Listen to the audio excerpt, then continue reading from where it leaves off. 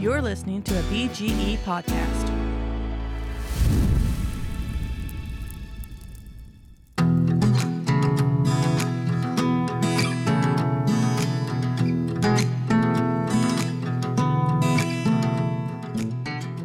Welcome back to another My Story edition of the Blind Grilling Experience, where we talk about the history and food that got us where we are today.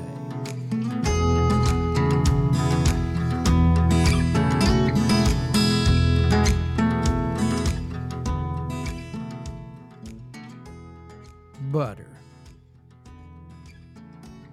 Butter's not just an expression like, well, butter my biscuit. No, butter is one of the most versatile and absolutely vital ingredients and toppings that you can have in your kitchen.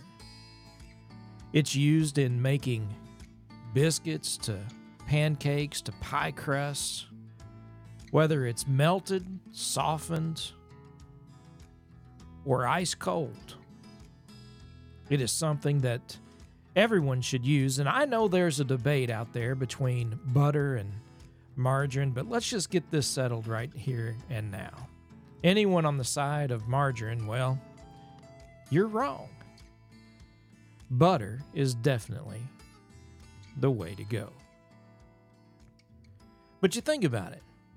Butter's not only an ingredient that we use to make things like biscuits and pies, crust, and pancakes, but it's also something that we use to top just about everything, from butter and biscuits to breads to corn on the cob, pouring butter over fresh popped popcorn.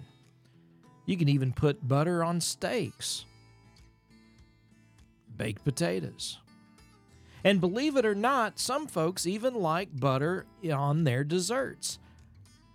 For example, one of my absolute favorite desserts is butter pecan ice cream. Yes, butter. Boy, you just can't beat it. And probably one of my favorite things, at least what I'm thrilled about more than anything else, is the fact that I know how to make butter. What's this you say? Make butter? How in the world is that done? Because most folks think, well, I'm just going to go to the store and grab me some butter, whether it's salted, unsalted, in stick or in a tub.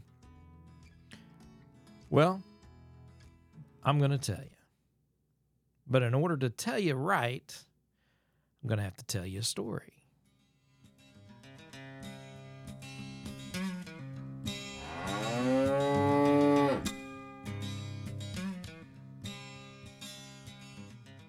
We went through a lot of milk and butter growing up, and in fact, my parents for the longest time would joke about maybe we ought to just buy a cow.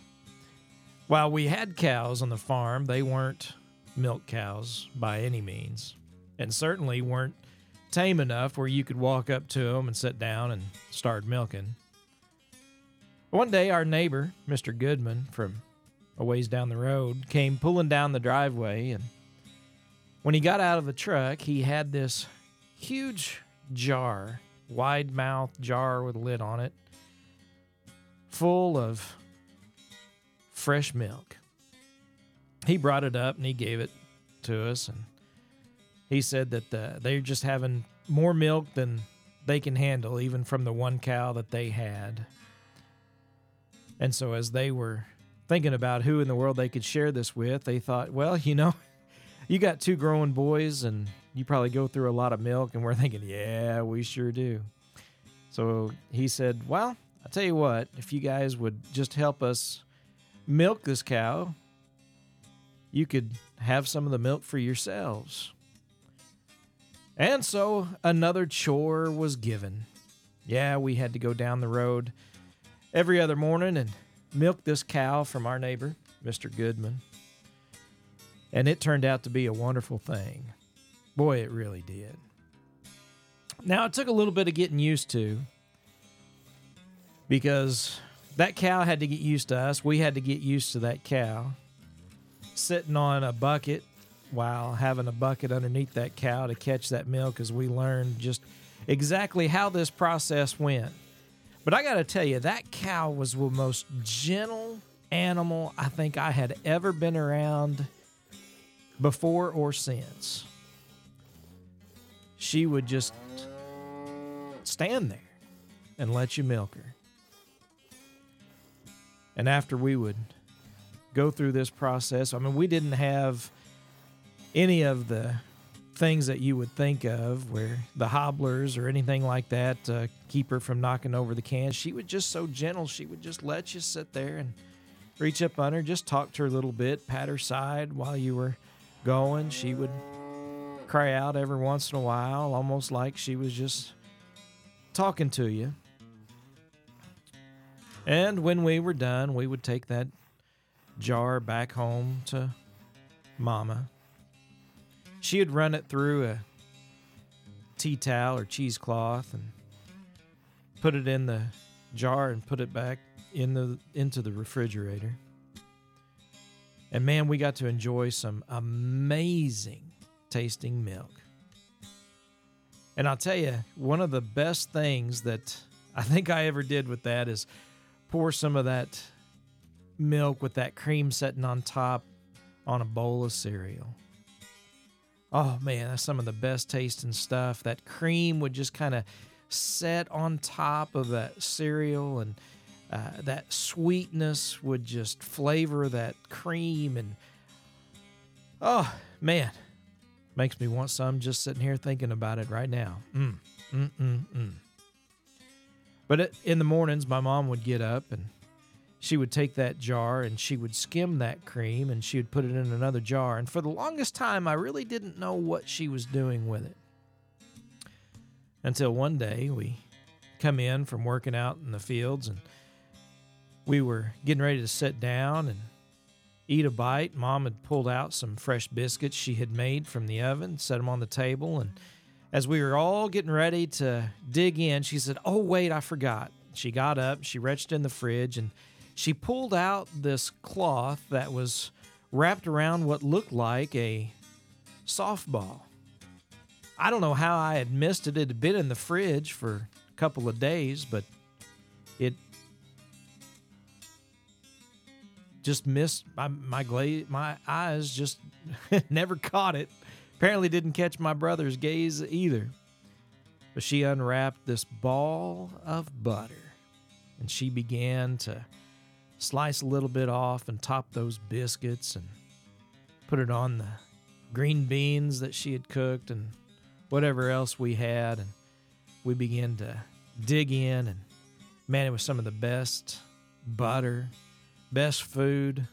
Mama's cooking was always good. But I was curious, how in the world did you get this butter? And she said, "From that cream I've been skimming off that milk you've been bringing home."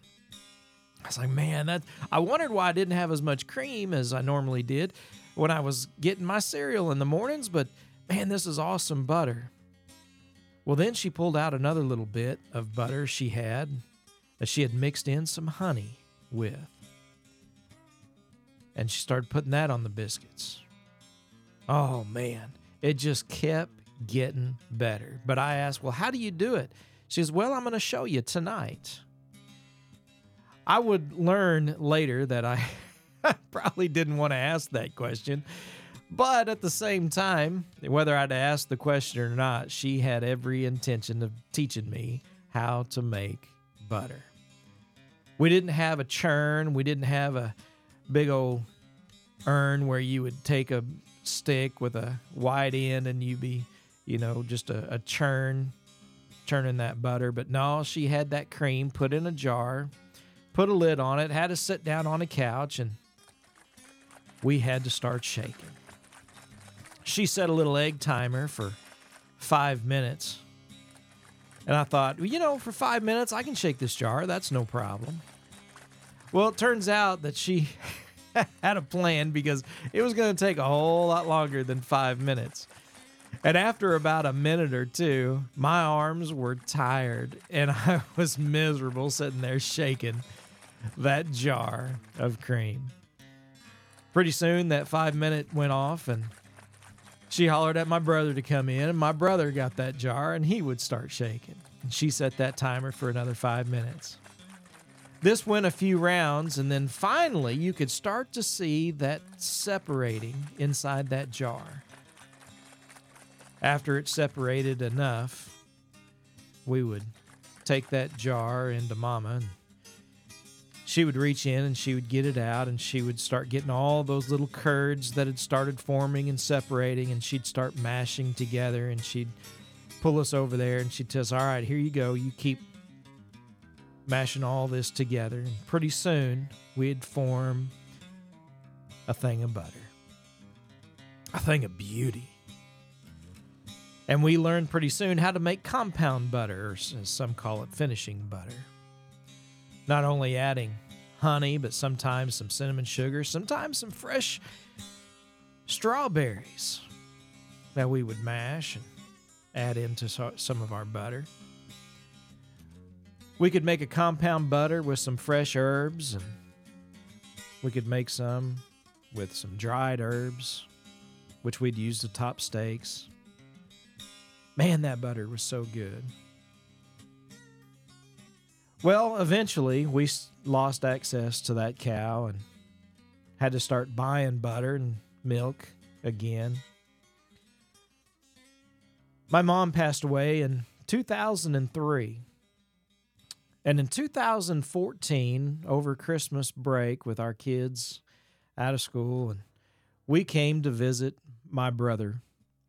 And my dad was there visiting, and we were reminiscing about times growing up, and we were reminiscing and remembering how we used to sit and make butter by shaking that jar. Well, it just so happens that my wife and my brother's wife were at the grocery store while my dad and my brother and I were sitting around talking about it. Pretty soon, my dad calls my sister-in-law and says, hey, pick up a carton of heavy whipping cream and a wide-mouth 1-gallon jar and a lid. We didn't know what was going on, but when she got home, she had what my dad had requested, and he poured that whipping cream in a jar and put a lid on it and handed it to my brother. So here you go, man. Start shaking. Oh, we chuckled and we laughed a little bit. And we started passing that jar around. We started shaking, and we made some fresh butter out of that heavy whipping cream that we bought from the store.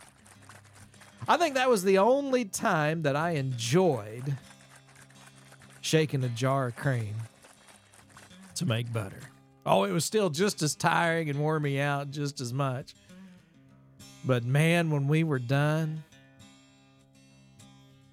making a little bit of cinnamon sugar, and with half of it, and with the other half, a little bit of honey, some homemade biscuits, even put it on a slice of pecan pie we had just warmed up. Oh, man. You couldn't beat it. Man, that was good. Homemade butter. Compound butter. If you want to make some yourself and all you've got is a stick of butter, take a stick of butter and add a teaspoon of your favorite fresh, 2 teaspoons of fresh herbs. 1 teaspoon if you're using dry herbs because they're a little bit stronger. Or a little bit of honey, cinnamon sugar. Mash some strawberries. You won't regret it. You will love some compound butter. Use the savory on your steaks or potatoes. Use the sweet on your biscuits or your dinner rolls or some breakfast. And you can thank me later.